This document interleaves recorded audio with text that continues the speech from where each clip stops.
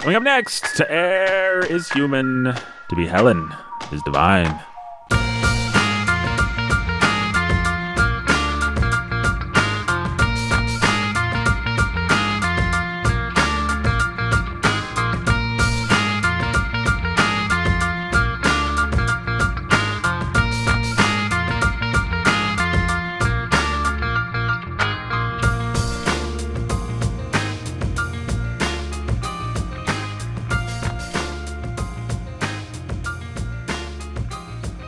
Hey everybody, welcome to the Bookening. My name is Nathan Alberts and I'm your humble and obedient host. I'm already regretting the pun that I made in the little intro thing. That was pretty lame. I apologize for that. I don't know if should I apologize for that, Brandon? Or was that a good pun or a bad pun? Or I wasn't quite sure I got it. To Eyre is human, to be Helen? If we're going to bring it under a microscope, then I really think it's just going to make me feel worse about the crappiness. It's not. But is this supposed to relate to the book we're talking about? Yeah, Jane Eyre, to E-Y-R-E. To Eyre is human. To Helen, because Helen's the angelic. Helen's the angelic. Oh, Helen. Yeah. I already forgot about her. Yeah. You remember Helen. The little girl that died in a corner like that. W.H. Auden poem. You know which one I'm talking about? What's that? No, never mind. The W.H. Auden poem where a little girl dies in a corner? No, about Icarus. He's looking at the painting of Icarus, and then, he talks about how we all die. I do remember this poem. It's a great poem. Yeah. I will look it up and I will read it. Yeah, you should. This is the Bookening. We rarely do poetry. Yeah, we did that. We did a couple episodes on poetry. Musée des Beaux-Arts. All right, I'm going to introduce Jake first. Hi, Jake. Hi, Nathan. You're the pastor who's a master of reading. Uh-huh. You've had a pretty long day. I have. I feel like Brandon's had something of a long day, and I've had something of a longer day, but you've had a longer day than us. But that's okay. We're talking about Jane Eyre. Yeah. I declare it to be okay. I appreciate that. I need it to be okay. All right, let's do this. I need it to be okay because we need some episodes. Weirdly enough, I imagine Jake and I drove the same distance today, but Jake had an emotionally exhausting day. There you go. And we'll leave it at that. People will never know. Yeah. Our listeners will always wonder. Some people will probably figure it out. Yeah, people can figure it out if they know us. But you want me to read it? Sure. Musée des Beaux-Arts. About suffering they were never wrong, the old masters. How well they understood its human position. How it takes place while someone else is eating or opening a window or just walking dully along. How, when the aged irreverently, passionately waiting for the miraculous birth, there always must be children who did not specially want it to happen. Skating on a pond at the edge of the wood, they never forgot that even the dreadful martyrdom must run its course anyhow in a corner, some untidy spot where the dogs go on with their doggy life, and the torturer's horse scratches its innocent behind on a tree. In Bruegel's Icarus, for instance, how everything turns away quite leisurely from the disaster. The plowman may have heard the splash, the forsaken cry, but for him it was not an important failure. The sun shone as it had to on the white legs disappearing into the green water, and the expensive, delicate ship that must have seen something amazing, a boy falling out of the sky, had somewhere to get to, and sailed calmly on. Ain't that the truth? That's how it happens. Terrible things happen. My life keeps going on. You don't even notice it, really. No. Or you see some majestic thing falling out of the sky and you keep traveling on. Well, it's just like that Ray Bradbury story that Brandon wasn't here for, but we read that one. Didn't we read that for when we had Andrew Henry on? I don't remember. Maybe we didn't read that story, but that's one of my favorite Ray Bradbury stories. It starts with a rocket ship exploding and all these guys go flying out through space, and it's just their last moments alive as they fly through space. They've all got suits on, but they're just flying through the black void of space, and one of them burns up in the atmosphere, and then we cut to a little kid who says, "Look, Mom, a shooting star." Yeah, it reminds me of when I was the only time I ever did debate was the morning that which space shuttle exploded when we were in high school? The Challenger. No. Yes, we were alive for the Challenger, but there was another one that was much more recent than the Challenger. Yeah, we would have been late high school when this happened. Yeah, I think that was not the Challenger. No, Challenger was the Voyager? Kids. Or is that a Star Trek? They need to stop naming ships names that end in "ger." It exploded over Texas, and people saw it happen. And a lot of people just thought it was a comet or something else that they were watching. And instead, you had 18 astronauts that just burned to death right above you. I don't know. I had a similar thought today, actually. I guess people are going to know where I was. I was at a funeral, and I was at a cemetery. And the cemetery I was at is right next to a quarry. And there was, service outdoors, committal service, and banging and jackhammering going on at the quarry. You got this sober thing where you're committing somebody's body to the ground and speaking about eternal things and the resurrection of the dead, while some dudes are going about their 9 to 5 and banging away on stone. the way people have for thousands of years. I had a thing like that happen where I was on the other side of it. I guess everybody's had this happen, but I was annoyed because a funeral procession was ruining my day because I couldn't drive to where I wanted to go because they had the cop on the... I always think about that when I'm in a funeral procession. I'm always imagining myself being... I'm sort of like coaching myself to not be annoyed. To not be annoyed when those times come. Because when you're in the procession and people pull over and stop and they just stop and they wait the whole time and they don't creep forward and they don't blow by and they don't whatever. It's really sweet. It is. And when they show even the slightest bit of impatience, like I'm going to creep forward a little bit and then wait. And then I'm going to creep forward a little bit more. And then it feels disrespectful. And you just really appreciate people taking time to stop and accept the fact that the bell tolls for all of us today and everything else can wait for a few minutes. Yeah, you do. But being on the other end of that. Yeah, I was the jerk on the other end of it. It's total, just like, it can be, yeah. Oh no, I'm going to be late for my meeting or whatever it was. And it did occur to me at the time, like, there are people driving past me who have had a central part. There's a widow that's had her life. The person that slept in the bed next to her for 50 years is gone, eradicated. They have had a piece of their life, a piece of their existence just ripped away. And they're trying to process this, and I'm late for my meeting. Yeah. But you are late. Yeah, I was, though.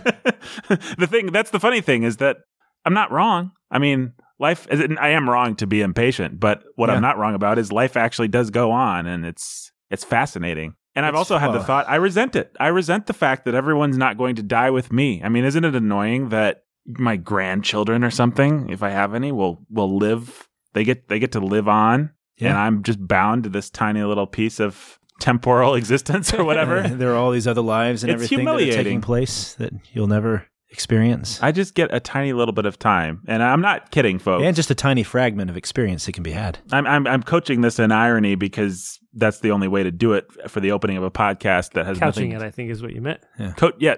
Yes. I am quite famous. We should tell people I'm famous for getting that wrong, actually.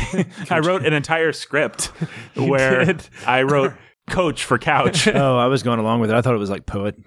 Poetic, yeah. No, Ricky and Stu were sitting on the couch. It was the famous, it was like the creepiest Ricky and Stu script, if people know the Ville, right? And so it's like Stu sits down next to Ricky on the coach. But yeah, death is a thing, life is a thing. One of the central mysteries of literature that it tries to get at, Nathan. One of the transcendental themes. The transcendental themes, yeah. No, I don't mean to make light of any of this. It's just, it does fascinate me how life goes on. Yeah, I guess Auden's, I'm not going to say it better than Auden. I was not being completely ironic there. That is one of the central themes of literature, is the fact that you have, I can't say that. That'd be a spoiler for Jake. I was about to say something from War and Peace. You have, what's some death that we've read about? Well, there's always good old Robert Jordan touching the pine needles. Yeah, you have him, but how many Robert Jordans are there out there that we'll never hear their story, Yeah. The Germans or the French have a word for it, and I don't remember what the word is, but there's a word for when you're walking through the mall. Not Schadenfreude. No, it's not Schadenfreude, but it's something kind of like that. It's Schadenfreude. Schadenfreude. There is a word, though, that exists that either the Germans or the French, because the Germans and the French always have a word for everything, have for that feeling of suddenly, like you're at the mall and you look around and you realize, and you have a kind of this weird out-of-body experience where you're like, oh, all these people have lives. And from their point of view, they're the hero of existence. And you have this like feeling of otherness and outsideness and transcending the cosmos kind of thing. There's a word for that, but I don't know what the word is. I found a really fun article one time that was just words like that, words like Schadenfreude. It just said European words that you should know. Yeah. And I'd love to find that article again because they were all super helpful things like that for concepts or ideas or things that we go through but that we don't quite have a word for. The silly thing about the Germans is that they don't actually have a word. They just are masters of the compound word. Yeah. They just add words to each other. And the French don't have literally, Schaden is sadness or something. If you say Schade, that's too bad. That's too bad. Freude is happiness, so it's happiness at somebody else's sadness. Right. Schadenfreude. You just smash things together. Yep. Well, I can think of no better transition Oh no, actually, To Eyre is Eyre is human. What's that sound? It's the airplane going over, indicating baggage check, because airplanes have baggage. And this is the part of the show where we discuss the baggage that we bring to the book in question. And the book in question, of course, it is, of course, Jane Eyre by Charlotte Bronte that we are discussing right now. Jake, what baggage did you bring to this book? I'd never read it before. Never read a Bronte book. Have a distaste and aversion to Victorian literature. So if anything, I had sort of oh no, is this going to be another Victorian thing that I don't like and have to pretend to like? Or what Victorians have we read on the bookening? We've done Dickens, obviously, which you're pretty famous for not being a huge fan of. Yeah. Dracula, which I think we all kind of liked for what it was. Frankenstein. That was yuck. That was bad. Boo. That was about it. I came almost as a blank slate to this one, ready to... A tabula rasa. Rasa. Tabula rasa. I think so. Yeah. Never seen any movies. If I had asked you what Jane Eyre was like... I wouldn't have known. I would have said some romance, probably. You would have said romance, at least. Okay, so you had that much. Well, it's a book that has a woman's name as a title, so... But I don't know. It's also Victorian romance. That's what I would have said or assumed. And when you think Victorians, you think, what, long descriptive passages about leaves on pavements and boring stuff like that don't add to the plot? Yeah, and over-sentimentalized views of love and romance and... Children and women and stuff like that, yeah. You ain't wrong. Well, you might be in the case of Jane Eyre. I don't know that it really has... might be. It has different faults, maybe. I don't know if it has those faults. Brandon. Yeah. What baggage did you bring to this book? I had never read Charlotte Bronte before. Oh, I take that back. I had read Villette. Yeah, you read Villette for some weird reason. But I had forgotten Villette. I don't really remember Villette. This leads us to a question. What's wrong with you? Oh, man, Nathan. We should probably have a whole podcast dedicated just to what's wrong with Brandon. Why did you read Villette? I guess it was for school. Yeah, it was for a class at IU. You read Villette, but you didn't... Why else would I read Villette?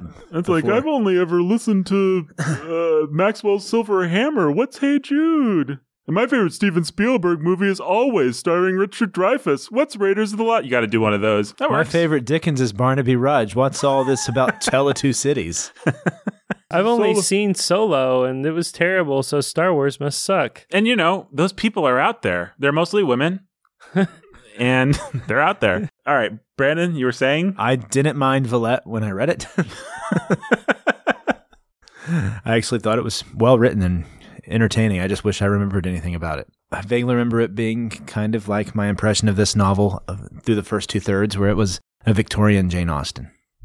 So a more sentimental, less wise kind of, but still a great writer. Yeah. I mean, you can't argue that she's a good writer. No, you can't. She can tell a yarn. You could. She's a bad writer. I would argue, and I think I will argue with these podcasts, I think she's a better writer than Dickens. Oh, I agree. Duh, yeah. Because I read her and enjoyed reading her. Okay, well then I'll just say that she is a better writer than Dickens, except I will say I think David Copperfield is still really well written. Yeah, she's not better than Dickens at his best, but she sure doesn't fail. Or like that first chapter of Bleak House. I mean, come on, that's... Yeah, no, that's great. Even old Ebenezer Jake himself liked the first chapter of Bleak House. I did like that. By the time the bookening is 10 years old, I will have won Jake over to Dickens. Here's the thing, though. We're quitting this year. Yeah. This is the last year of the bookening. Here's the thing, though. There was poison in that drink that I gave you. Oh. Unless you get us to $1,000 by December 1st. Yep. We are stopping the bookening. The words of Brandon Chastity may not represent the reality of Warhorn Media or its constituency. You will never hear our take on War and Peace. Well, hey, if you don't get us up to $750, we won't do the Chronicles of Narnia. If you do, though, we will. And if you get us up to and we're only like $100 away from that, guys. That's doable. We can do that like we did Harry Potter last year. And $1,000 gets you Tolkien. So I'm going to say $1,500 gets you Chronicles of Riddick. Ooh. $2,000 gets you Chronicles of... Just Chronicle, that movie Chronicle about the superhero thing or whatever. There we go. We will do all Chronicle-related media. I'm sure there's other Chronicle things. So become the Chronicling. Yeah. And this has been a valuable use of your time. I think I just watched our Patreon drop. Well, we're nowhere near Chronicles of Riddick level yet. No. How about this? If you don't get us to $1,500, we will do Chronicles of Riddick. There we go. By December 1st. By December 1st. All right, Brandon. I just want to make demands of these people. We have so many listeners out there who are, and we have a small segment of you giving to the Patreon. So come on, people. Yeah, it's not that much. I mean, $1, guys. $1. You person listening right now thinking, is he talking to me? Yes, I'm talking to you. Yeah. $1 would mean a lot to us. Yeah, $500 would mean 500 times as much. Yeah, so if there's 500 of you out there that has $1 a month, you cannot spend on whatever you spend it on. Butter. 2 diapers. Get some oil of Olay. What's that stuff? What's a butter substitute? Buy cloth diapers. I've never been inside a supermarket it's like in my a life. lotion brand. Yeah, Oil of Olay, yeah. Oil. I can't believe it's not butter. Yeah, get some margarine. Margarine, yeah. Switch to oil of Olay and you'll stop wanting to use butter. Yeah. So exactly. So Brandon, you read Velvet. It was your favorite novel. Yeah. And that's what I said. You loved it very much. The only other experience I've read a lot of Victorian novels, as people know. Mm-hmm. I've read pretty much all of Dickens. I thought you were going to say all of the Victorian novels. I've read every single. People pretty much know. I've read all the Victorian novels. I've read all the novels. Yeah, I loved Victorian literature and especially Dickens. The one Bronte I had read in high school was her sister, Emily. I had read Wuthering Heights. And I have very mixed feelings about that book. The Storm and Drong sort of emotions don't really do it for me. Just in general? Or just in general. You don't like Storm? Storm, I mean... what about Drung? I never was emo, I guess. I was never drawn to the emo dark side. So... And I think Wuthering Heights is pretty much the Victorian equivalent of emo. Wuthering Heights is to Jane Eyre as Temple of Doom is to Raiders of the Lost Ark. I'll agree with that. Yeah, Jane Eyre's Raiders of the Lost Ark. Yeah, it's just a classic. It's well constructed. It's got some dark elements, but I've got some issues with the way the story's told in the end. But hey, Indiana Jones isn't the greatest hero. No. Rochester certainly is not the greatest. Nope. But in the end, spoilers. Yep. I like Jane Eyre. Do tell. Okay, go ahead. You're just like Rochester. Yeah. You like Jane Eyre. I'm ugly. You're ugly. I fell off a horse and hurt my leg. You tried to rescue people from a fire and got your eye gouged out by a beam. Yeah. That's not true, folks. Brandon did Had not my get wife in an attic. You got your wife in an attic? No, she's been on. No, she hasn't been on. Why am I saying she's been on? I don't know. She's not crazy. No, she's not crazy. You do have a torture chamber. That's kind of like... The only thing that makes her crazy is for marrying me. You took yourself down a peg. I like it. My baggage is I like Jane Eyre fine. I remember it being a perennial girl book that people read in the homeschooling circles that I was in. Many a homeschool woman liked it. I remember being a little annoyed by, I won't say women, certain girls that really invested in it and thought of themselves as going on their own Aryan adventure. Not an Aryan adventure. They're heretics. These women worked for the Third Reich. They were part of the Hitler Youth. I was thinking of the Aryan heresy. Oh, yeah, that too. There's so many nice connotations for that word. So I remember associating Jane Eyre with a certain kind of stuffy person, namely a girl of about 12 to 18 who thinks she's going to find a Rochester and is interested in finding her own Rochester. The kind of girl that wants to fix a man. The kind of people that project date. You guys know about project dating? Yes. That's where you date somebody and you fix them and you find the most messed up. Now, spoiler alert, I think old Charlotte and old Jane might have been into project dating just a little bit because there's some project dating going on in this novel. The people that are into project dating, as a rule, the people that like bad boys and it's emos, but I didn't grow up with emos. I went to Christian school, so I grew up with very conservative girls in dresses and jean, what are those jean things called? Jumpers, yeah, and jean jumpers. Ooh, man. Denim jumpers. Those things. And that was kind of just like the 90s, though. Yeah, this is 90s homeschooling. There's a whole crowd of people listening right now that know what I'm talking about, though. The 90s jean jumper homeschooled girl is a type. And I'm with you. Brandon's with me. And they really like Jane Eyre. And I remember being aware of this even at the time and resenting the book a little bit for that. And when I read Jane Austen, which I think was after I read Jane Eyre, it's always kind of stood in marked contrast to me. Like, oh, here's somebody that actually gets how relationships work. Here's somebody that's actually healthy for young women to read if they're processing it. If you're processing things incorrectly, then nothing's healthy for you to do. But, Jane Eyre has some medicinal value. Or no. Jane Austen. Sorry, multiple Janes here. I was confused. Austen has some medicinal value. Jane Eyre, maybe not so much. I remember being aware of that as a kid, probably, 13, 14, but I also really liked the book a lot. And Is this your first time to read it? No. Okay. This is. He liked it a lot when he was 13 or 14. All right, I thought that's what you said. Yeah. I liked it a lot when I was 13 to 14. I liked it kind of despite myself because I understood it to be an obnoxious thing, a thing that obnoxious people liked and that they liked obnoxiously. All right, what do you guys think about Jane Eyre? Where do you want us to start, Nathan? Let's go chronologically. I don't know. This is an interesting novel to tackle because there's lots of stuff in the second half to talk about with Rochester and St. John or St. John. We need a ruling on that. I guess I'll just say St. John because I'm assuming most of our readers probably think of him as St. John. But we don't want to skip over all the stuff at the beginning. What'd you think about Mrs. What's-her-face? Jane's so-called benefactor. Oh, yeah, Mrs. Reed. Yeah, Mrs. Reed. How does this compare to... Because we've had... Harry Potter. How does it compare to Harry Potter? Fairly 1-to-1 at the beginning, I would say. This has to have been an inspiration. I mean, every great piece of literature was an inspiration for Harry Potter, but... Yeah, what wasn't?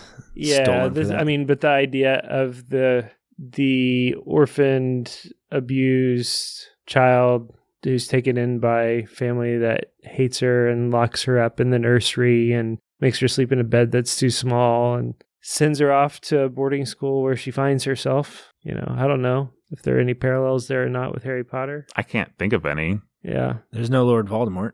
Nope. Yes, there is. His name's Rochester.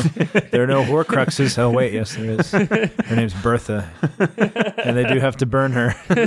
There's no Dolores Umbridge. Oh, wait. St. John. You know who St. John's like? St. John is like Dumbledore because they both like to do these weird, manipulative, crappy schemes with their proteges. Yeah, I was thinking... Go with me to India, but as my wife. The head of the school... What's the name of that school? Starts with a T. Dumbledore? Hogwarts? Yes, guys, thank you. The look of withering disdain on Jake's face right now, folks. What is that guy's name? Mr. something. Lowood. No, not him. The woman. She's like McGonagall / Dumbledore. Oh, the nice woman. And she also had a name that was fairly... Miss Temple. Miss Temple, yes. Yes, Miss Temple. I am so bad at capturing the most obvious symbolism in books. My brain just doesn't work that way. Well, I don't really care that much about that kind of stuff. That's because you're not looking for the transcendental themes, Nathan. Is that my problem? problem? You didn't get the difference between Miss Temple and Mr. Brocklehurst? I mean, I think I got it intuitively. Like sausage. Yeah, Mr. Brocklehurst. Does sound like a tasty sausage, though. But I didn't think about Burns. I didn't think about Temple. Brocklehurst is Snape. That's who. It's early Snape. Yes. Unredeemed Snape. Yeah. Stand on the chair. I have a machine gun.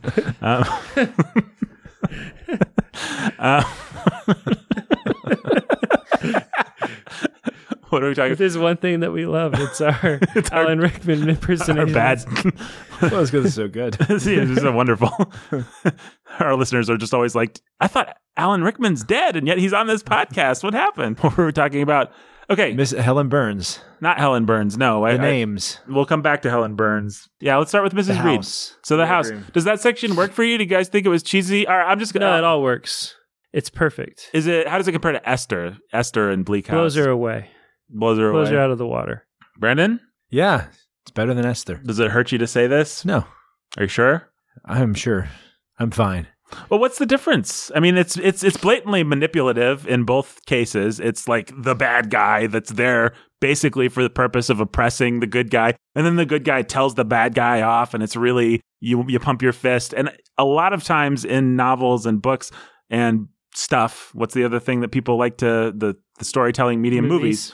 Cinema. Yeah, cinema. I will feel really bad. I think I've used this example before, but there's a scene in Dead Poet Society where a dumb, stupid, stuffy kid comes up and makes an awful speech about the kid who just committed suicide or something like that. I don't know. It's been ages since I saw the movie. But he's basically just being nasty in a way that no real person would ever be nasty so that the hero can punch him and the audience can clap. And I don't really like it when books do, when they just set somebody up to knock them down.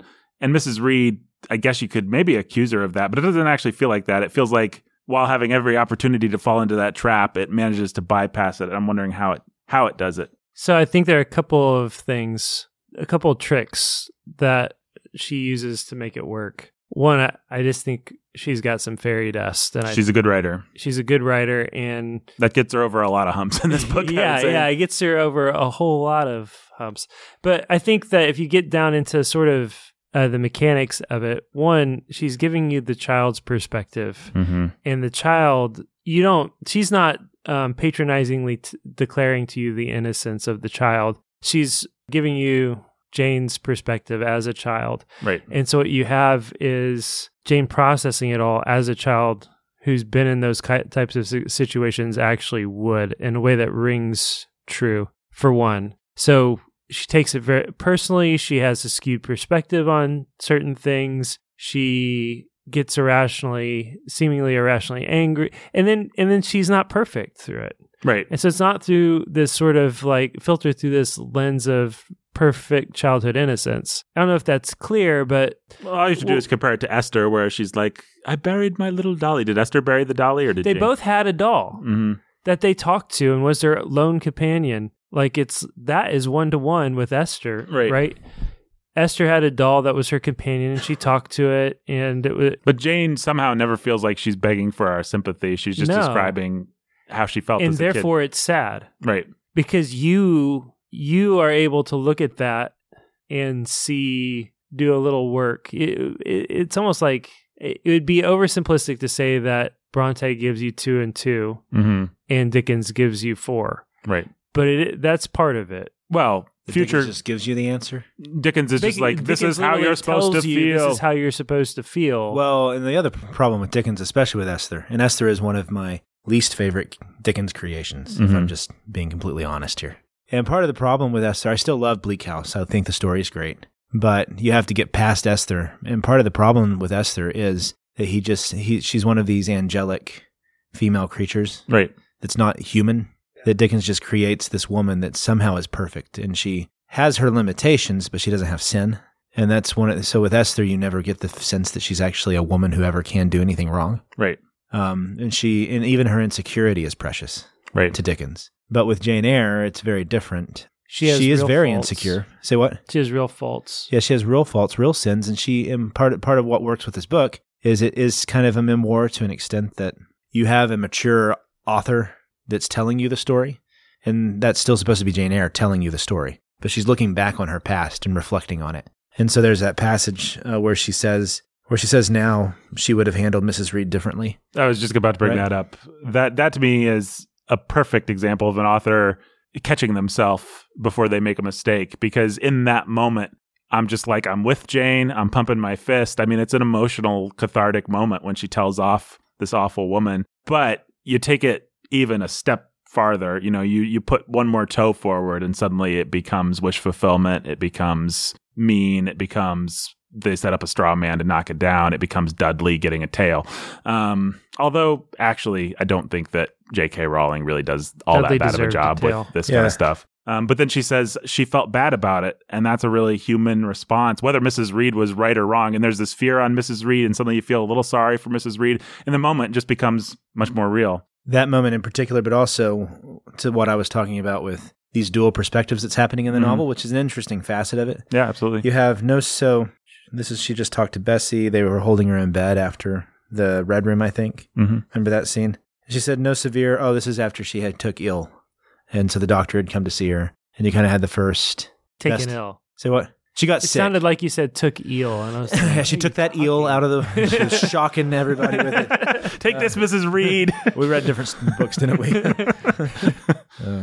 So no severe or prolonged bodily illness followed this incident of the Red Room. It only gave my nerves a shock of which I feel the reverberation to this day. Yes, Mrs. Reed, to you I owe some fearful pangs of mental suffering, but I ought to forgive you, for you knew not what you did. While rending my heartstrings, you thought you were only uprooting my bad propensities. And so, throughout the novel, you get this mature person. And technically, you get that with Esther as well, but you don't ever get the sense that Esther grew to anything. No. Like, even when she gets her sickness, what is it that Esther learns? Nothing. Well, with Esther, you always feel Dickens kind of nudging you in the side and saying, she's pretty great, right? Because she's like, oh, I know I have no qualities. And that's supposed to tell you this woman has qualities. Yeah. Whereas, like I said in our Dickens episode, I think that there are some complexities to Esther that I hadn't ever noticed before, but they're still kind of one-dimensional. Yeah, I think I defended Esther a little bit. I actually don't mind Esther as much as I think everyone else that was on, the two of you and Danny. I don't mind Esther. her. She is one of my least favorite Dickens creations, but well, I think Jane Eyre certainly puts her in relief, like shows you this is how this kind of thing should be done. But this is a problem with Dickens, and I think that to be honest, I would put Esther's flaws on a level with what will later become Rochester and Jane's relationship, and which ends up balancing out the other in wisdom. I still think the sum of wisdom comes out in favor of Dickens. Mm-hmm. Well, we'll get there, I suppose. Jake might not agree. Yeah, I do think it comes out in favor of Dickens. Does that mean I think Dickens is the better writer, or that I don't know. Like we'll talk about the better writer this. is one thing. The better storyteller is another. Yeah, I mean, I'm sure we'll have this discussion, but there's a reason Dickens has more novels that are remembered. Well, arguably he wrote more, right?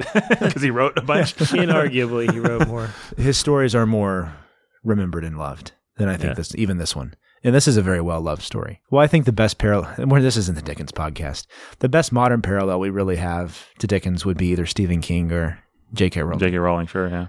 Bad writers, but great storytellers. Mm-hmm. So. Yeah, I think that's true. And bad characters to an extent.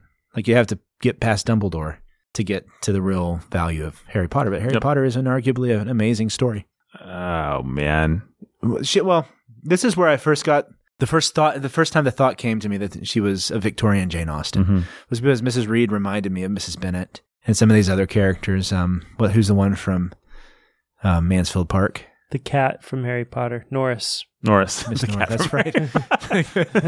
My favorite character from Mansfield Park. I didn't know where you were going with the cat that from Harry Potter. Yes. She is the cat from Harry Potter. Mm-hmm. It's a good mnemonic device. Yeah. So this ability to create hateable characters who are actually three-dimensional. Mm-hmm.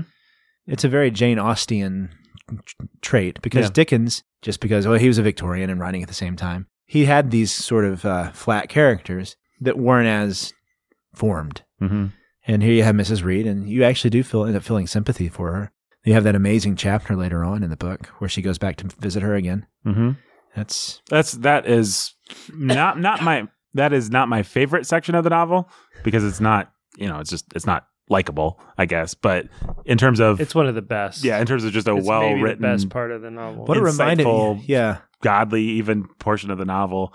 What it reminded me of was it's in Mansfield Park where she goes back to visit her family, right? Mm-hmm. And it's an unhappy home, and that sort of it's completely subverts what you're expecting because if Dickens had written either of these sections, what would have happened? Mansfield Park, she would have gone home, and it would have been the silly but yet lovable poor family who was being downtrodden and sick, and you would have had one child in the corner coughing and saying, "So, Sissums, please bring us back some money so that we can survive." And you would have been crying and all this stupid sentimentality that would have been tied into it. With this one, she would have gone back to Mrs. Reed, and Mrs. Reed would be on her deathbed. She'd kind of be angry, but then at the end, you'd have her admit her wrong. She'd break, and she'd ask for forgiveness. But Bronte doesn't give that to us. Yeah, but she gives us Jane's desire for that, which is even better. The moment where she's just wants Mrs. Reed to just take her hand, and instead Mrs. Reed is cold. Up. Yeah, she's in bondage. What it actually feels like is that it was completely inevitable. And part of what that does is it makes it feel like a miracle that she even bothered,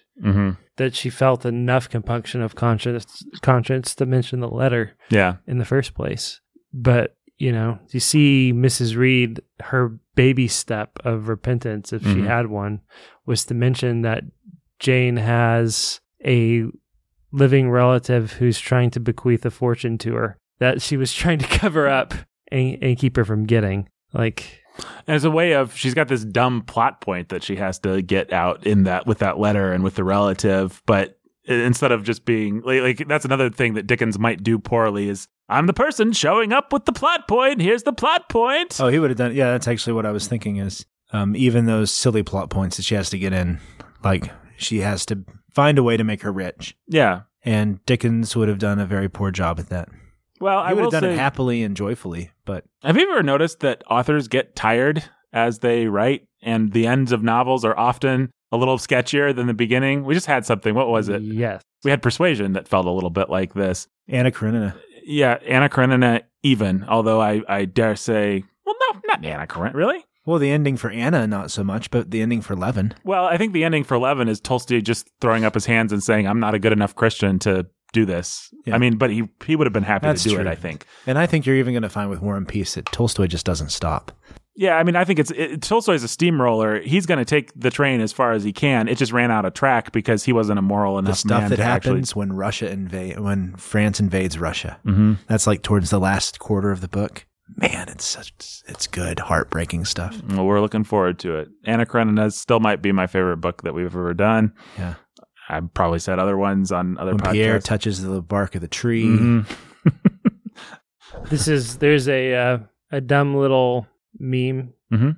that has to do with sermon prep, and it's probably used for other things, but it's visual and it's worthless for our audience. You should describe it. Well, I'll close my eyes and I'll see if I get it. you've got this drawing of a horse, Mm-hmm. and it's moving from left to right, and it's like Monday sermon prep on a timeline: Monday morning, Wednesday afternoon, Thursday lunch, Saturday. Or other ways of doing it have like intro, illustration, blah blah blah blah blah blah blah. And on the left you have this very beautiful, highly detailed Right. thing, and then it ends with like this square-faced kid drawing Yeah. scribbled at the end with a stick leg. And Yeah. So I it's think like, everybody who writes something under a deadline feels that way. Certainly my sermons feel like it. I have this really polished introduction, and then Well, then you begin to understand why guys like Ishiguro take 10 years to write a novel. oh, absolutely. Because that's exactly what he does. And then he spends the next 9 years making sure everything else is shaded in. Who was it that said a great novel is never completed? It's only abandoned. I don't Some know. famous person said that. Sounds famous, yeah. Yeah, sounds famous. Yeah, somebody famous said that, and I think it's true. But why did I bring that up? Oh, because all the stuff, all the plot point where she suddenly gets rich, a lot of the stuff at the end with, I just randomly showed up at my family's place, and then we found out that they owed, that stuff feels rushed as compared to the care that she takes with, it's still good, it's still quality stuff, but it feels a little rushed compared to the care that she takes with setting up a whole scenario and telling a really detailed, rich story with Mrs. Reed not in order, but as a way of getting out this plot point about the will earlier on in the novel. I don't know if people have caught on to this, but this book was kind of eye-opening to me in conjunction with thinking about Dickens. Yeah, it's certainly a comparison point. Like, Yeah, it's like a step of maturity for that's me. a step of maturity for you. There you go. I still love Dickens, Yeah.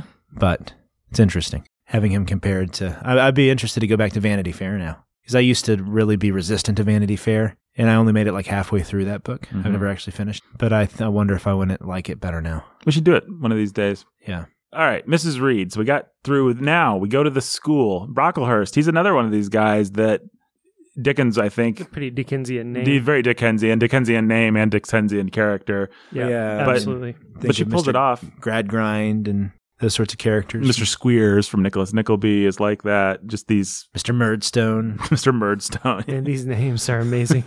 Well, your boy J.K. Rowling or your girl J.K. Rowling likes those kinds of names too. Oh, Yeah, she I know sat that. at the feet of Dickens, yeah. She sat at the feet of Dickens. Yeah. I was gonna say she's old. So what? She must be old. She must be old. Yeah. She has a time machine. Yeah. She's Doctor Who. She's Now that Doctor Who can be a woman. I was gonna say before we stop talking about the Mrs. Reed, the section where she goes back, the portrait of those two sisters is really great too. That's probably the closest she comes to like Austen or something like that. Yeah. The one that sort of like Mary from Pride and Prejudice versus Lydia. Lydia. Yeah. That's really well And done. I think John Reed, there was some reality with her own brother who, what was his name? Oh, he had a dumb name. What was it? Brandwine or something like that. Brainerd? Branville. Branville, yeah. And he had died, he went and got addicted to opium and stuff exactly like what seemed to have happened to John Reed. So there was some historical reality to that, but I was not expecting that to be the way the story went for John. Right.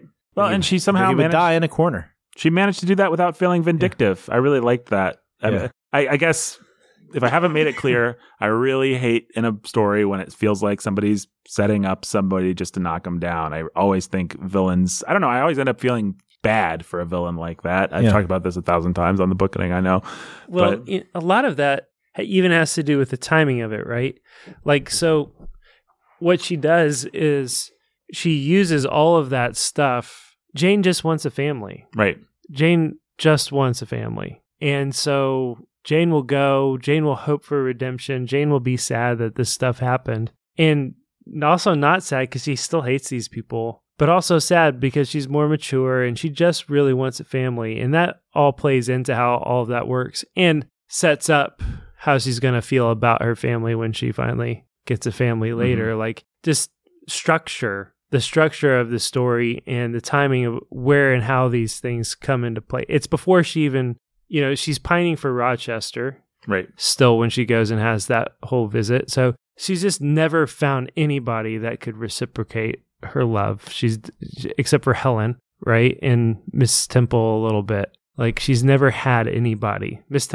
Helen died. Miss Temple left. Like Rochester's out of her reach. She's never had any family. And so just so much of making these things work, I think, it even is just sort of like big picture when and how do we place this in the story, a story of Jane's life and Jane's growth. Like, yeah, totally. Well, and it feels real life, and that when your long forward revenges finally come, when judgment falls, it's never, God's timing is never our timing, and you never quite enjoy it the way that not that she's sincere, not that she's trying to play with this idea. I don't think this is intentional on her part, but it feels very true to me that by the time you come back around to the people that, the bully that you hated in high school or whatever, you meet them again at the school reunion. It's like, oh, you're a sad person. And, and I don't take any pleasure in that. The person that you hated, the person that you were mean to is not really me. Like that was me from a long time ago. That person's dead. Those people are both dead actually. And now I'm just looking at something that's new.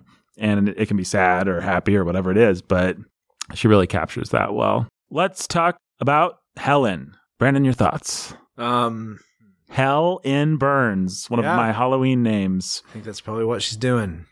That was some strange theology she was spouting that was supposed to look like wisdom. Universalist, but the selling point of Helen Burns, I don't know if you guys are going to argue that she didn't pull Helen off, but the way to pull Helen off is to have her be somebody who has really, really suffered and is really, really suffering. And she has suffered under Brocklehurst and she suffered under these conditions and she's suffering under tuberculosis. And she has an edge about her too that's kind of cool. Well, the problem with it is St. John, because when you come back around to St. John doing the same thing, and then it's just like Charlotte Bronte, the authoress, venerates the crap out of it with St. John. Yeah, St. John is gross. That really throws into question whether... When I read Helen, I didn't have a problem with Helen. I know people have a problem. I think I seem to remember you, when you were freshly hitting it, Jake, telling me you didn't know how you were going to feel. Yeah, I was concerned about Helen. But I actually, because Jane herself says... I didn't know how to feel. Like Dickens, it would be like, this terrible thing happened to Helen and we're all supposed to feel sad. But Jane's always processing it like a real person would, again. So there's the part where Helen, she gets whipped on her neck for some weird reason, which I'm glad we don't do that in our schools. I'm against it. And Jane's just like, no, I wouldn't let that happen to me, which is a much more real and a much less, what's the word? Much less goody two-shoes thing that like a Dickens poor suffering it's not martyr. Sanctimonious or anything like that. And Jane, when Helen dies, Jane's just like, did she go to heaven or was there just a black void? Jane's just processing it all like a real person, and she feels convicted and challenged, and also she doesn't quite know whether she buys into it. Yeah, and what it betrays is this sense from Bronte that you get throughout the thing, which is like there are these people that are... Bronte's a real person. Jane's a real person. There are these people out there that are otherly. Helen is this otherly person in Jane's life that she can't put her finger on. She can't touch. She can't, but is inspiring and helpful and sweet. When she comes around and tries to define what makes that kind of person in St. John and gets it completely wrong. And it's like creepy, that's weird. When it becomes, a little 50 Shades-y. Yeah, it's terrible. But Yeah, in and of itself, the section with Helen didn't bother me. I thought of 50 Shades too, at multiple points. Well, it didn't help that she would get elected in a red room. Well, yes, there's that. or I thought of... Disclaimer, I have not read 50 Shades of Grey. I am aware of it because people are aware of it. So, thank you. The stupid Twilight crap. Mm-hmm. I thought of that too. This is proto all that stuff in some ways. It is proto all that stuff, but I'm going to say I don't know what the analogy is, but this is a copy of a copy of a copy of a copy of. I mean, yeah. That stuff is. This is like the real deal. Like, listen, I love this book. I don't want anybody who is listening to think otherwise. But Bronte's view of men and what makes a good man, it's bad. It's bad. I'm guessing that's next episode. That's going to be next episode, yeah. But yes, we'll get to. But no, this. I just want to say this book is like, what's the name of Heisenberg's drug? Meth. Yeah, but it was like Crystal blue steel, meth. blue something. Yeah, there's like a special name. This book's like that stuff, and Twilight's like the bad stuff, the bad junky stuff that's cut with soap or something. Stuff that's cut with soap. Yeah, that's the best analogy I could think of, and it's a terrible analogy. No, it's great. But wow, Twilight's like hamburger. This is like steak. This is like a ribeye. This is like Wagyu. Yeah. Wagyu. Yeah, Wagyu. I like Japanese. Yeah. Kobe beef. Kobe beef. Yeah. Brandon, you look like a man with a thought.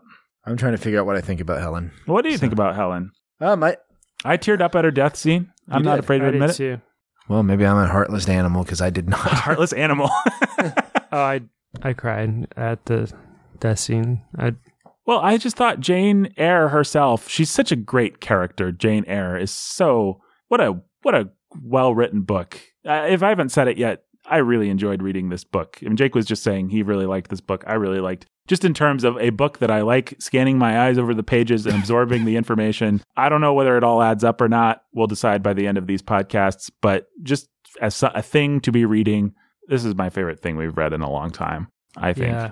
It was just fun. It reminded me why I like books. That first third, that first book, that first volume, the first act. It's amazing. Was just amazing. I think each act is maybe a little worse than the one that came before it. But yes, I think that's true. I like the tension with Rochester pretty well, but then the way that everything resolves in that third act is... and once we get like Gypsy Rochester and some that stuff gets weird. Yeah. I thought it was very moving the way that her death was handled very simply. Mm-hmm. She was dead. Her grave is in Brocklebridge Church. For 15 years after her death, it was only covered by a grassy mound. But now a gray marble tablet marks the spot inscribed with her name and the word resurgam or whatever you say that. But I think it marks what she does really well. She's mixes some, not even necessarily philosophical thoughts, but just musings and narrative ramblings with then really concrete details that she'll add in.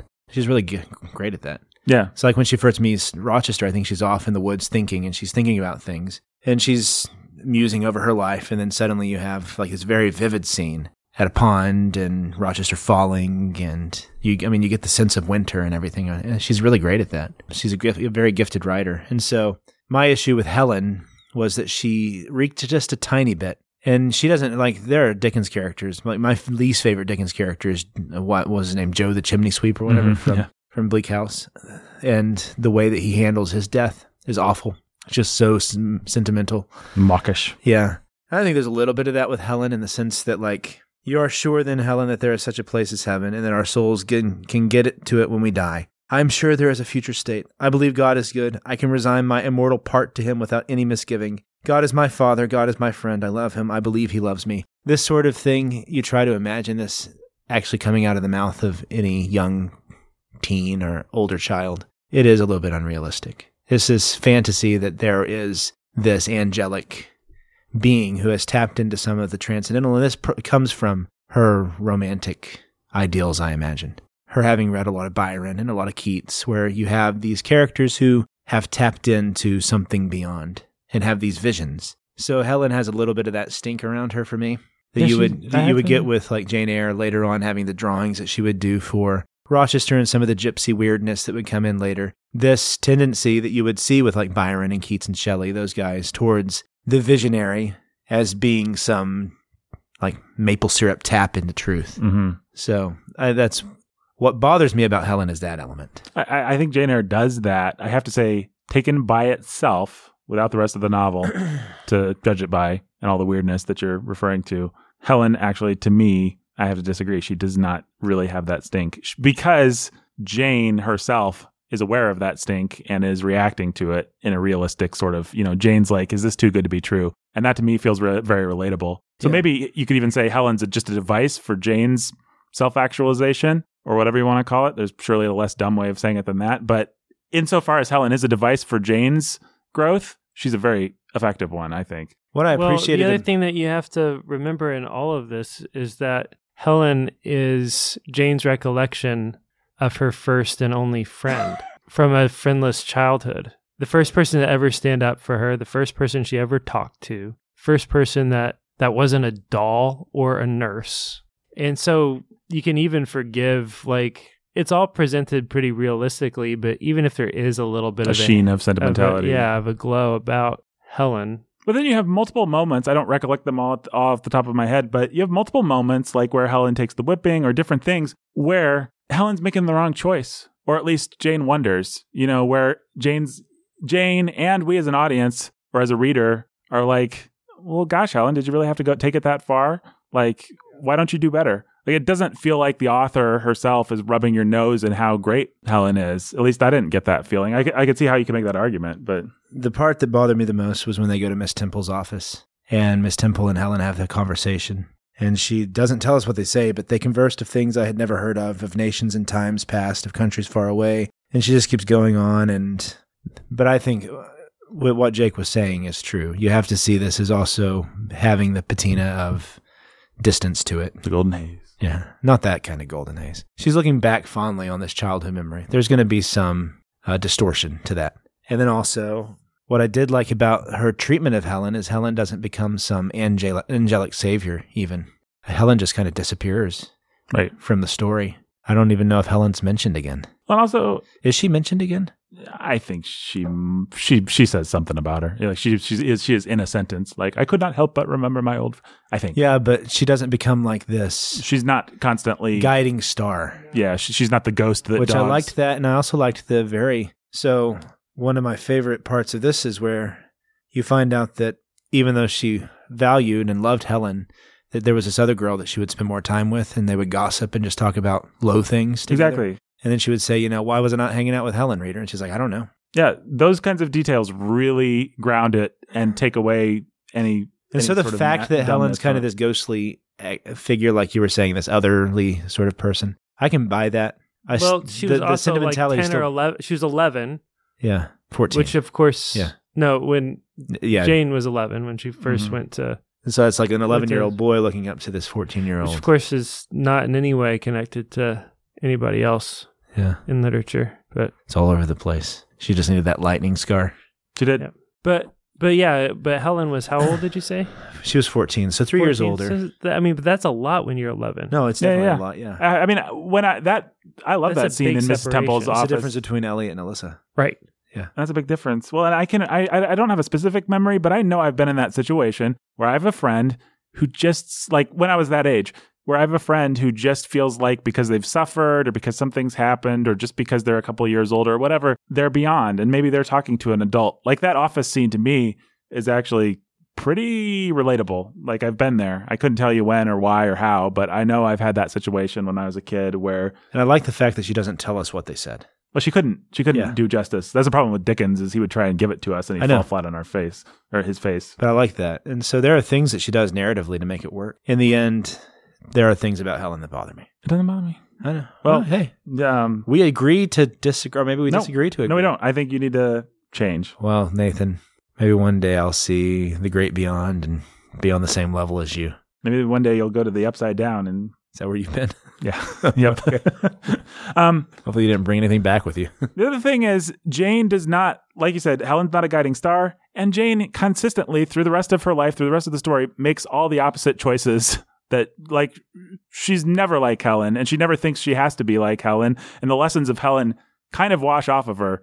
I mean, she just decides I'm going to go for this sexy guy and I'm going to get what I want and I'm going to stand up to people and I'm going to, I'll be self-sacrificial where I can, but I'm going to make sure and tell the reader that St. John is the one who gets the last 2 paragraphs of praise. Yeah, which is weird. What was Charlotte Bronte thinking? We'll get to that next week. It's weird. It's Speaking of weird, Donor shout-outs. donor shout-outs. Hey. Brandon, Yeah. Jake, why don't you shout them out? And Brandon, why don't you say their names with a French accent? Oh, oui, oui. All right. I will very gladly do this, Nathan. Robert and Rhonda, the lovebirds. Robert and Rhonda the Lovebirds. Oh, Robert and Rhonda, the lovebirds. The immortal, I shouldn't do it. The immortal Chelsea C. The immortal Chelsea C. The immortable. Is that how you say it in France? I don't know. I don't know. The immortal Chelsea C. Chelsea C. Nathan, not me. Nathan, not Nathan. Nathan, not Nathan. That was more Russian than. Oh. Jimmy Beam and little Annie Oakley. Jimmy Beam and little Annie Oakley. Yeah. Mon. Sherry. Wicka, wicka. Yeah, hey there. How's it going, my good friends? What are you, Jeff Bridges now? What's French for friend? Mon ami? Yeah, sure. Mon ami. Mon ami. Jimmy Jimmy Beam. Beam and little Annie Oakley. Lily Valley. Lily of the Valley. Oh, the lily of the valley. Jake, you're welcome to do a French accent anytime you want. I am doing my I just French want you to- accent. oh, this is your French accent. Oh, Yeah. sit. Andrew and Esther, the lovebirds. Andrew and Esther the Lovebirds. Andrew and Esther, the lovebirds. The inscrutable Jenny Z. The inscrutable Jenny Z. The inscrutable Jenny Z. Incroyable. John and Jill and John and Jill and Laura. Jean and Gilles is a little bit of Keith Master. I have no idea what you just said. The Keith Master. The Keith Oh, Master. the Keith the Master. Keith Master. Hey, Jake. I need to say some stuff. David's Mighty Men Trucking. Is David's Mighty Men Trucking? Jay and Katie. Oh, no, sorry. Jay and Katie, who are cold and love cheese. Jay and Katie, who are cold and love cheese. Jay and Katie, who are cold and love cheese. Oh, my beloved mother, Le Beth. fromage. My beloved Mother Beth. Nathan's beloved mother Beth. I don't remember what name I gave him last time. The Wizard of Yore. Fletcher, the woe-bedraggled Wizard of Yore, we'll call him this time. Fletcher, the woe-bedraggled Wizard of Yore. Ah, this poor Fletcher. He's woe bedraggled. He's a wizard of yore. You do not want to be bedraggled with woe. A yachtful Anthony Dodger. The Artful Anthony Dodger. The artful Anthony Dodger. Oh, the artful Anthony Dodger. I don't know, man. I can't do a French accent anymore. Jeremy, the dark-hooded Lord of Death. Jeremy, the dark-hooded Lord of Death. Mon frère. Incandescent, beautiful, gorgeous, wonderful. DJ Sammy G. The incandescent, beautiful, wonderful, gorgeous Oh, ho, ho, ho. DJ Sammy G. Yes. They're beautiful. They're gorgeous. The incandescent DJ Sammy G. The even more beautiful and incandescent, wonderful, marriageable Meredith.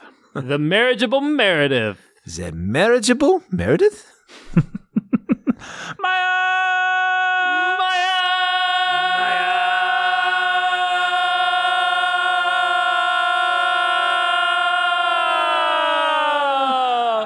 The elven princess of all light and happiness, Joanna. Wow. The elven princess of all light and happiness, Joanna. The elven princess of all light and happiness, Joanna. Oh, that's poetry coming from this very realistic Frenchman. Rockin' Ryan and Judo Judith. Rockin' Ryan and Judo Judith. It's Rockin' Ryan and Judo Judith. And the greatest donor shout-out name, Danny the Dude. Danny the Dude. Oh, is it Danny's a dude? Benny and Dana T, the lovebirds. Benny and Dana T, the Lovebirds. The Benny and Zadana, there's the lovebirds.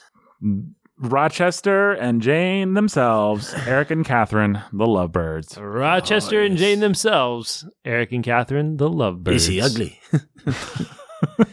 the Eric and Catherine, the lovebirds. Mon frère. Mon frère. Tough. Ton. Professor X and Lady X. Professor and Lady X. Monsieur Professor X et Madame Lady X. Thanks for listening, everybody.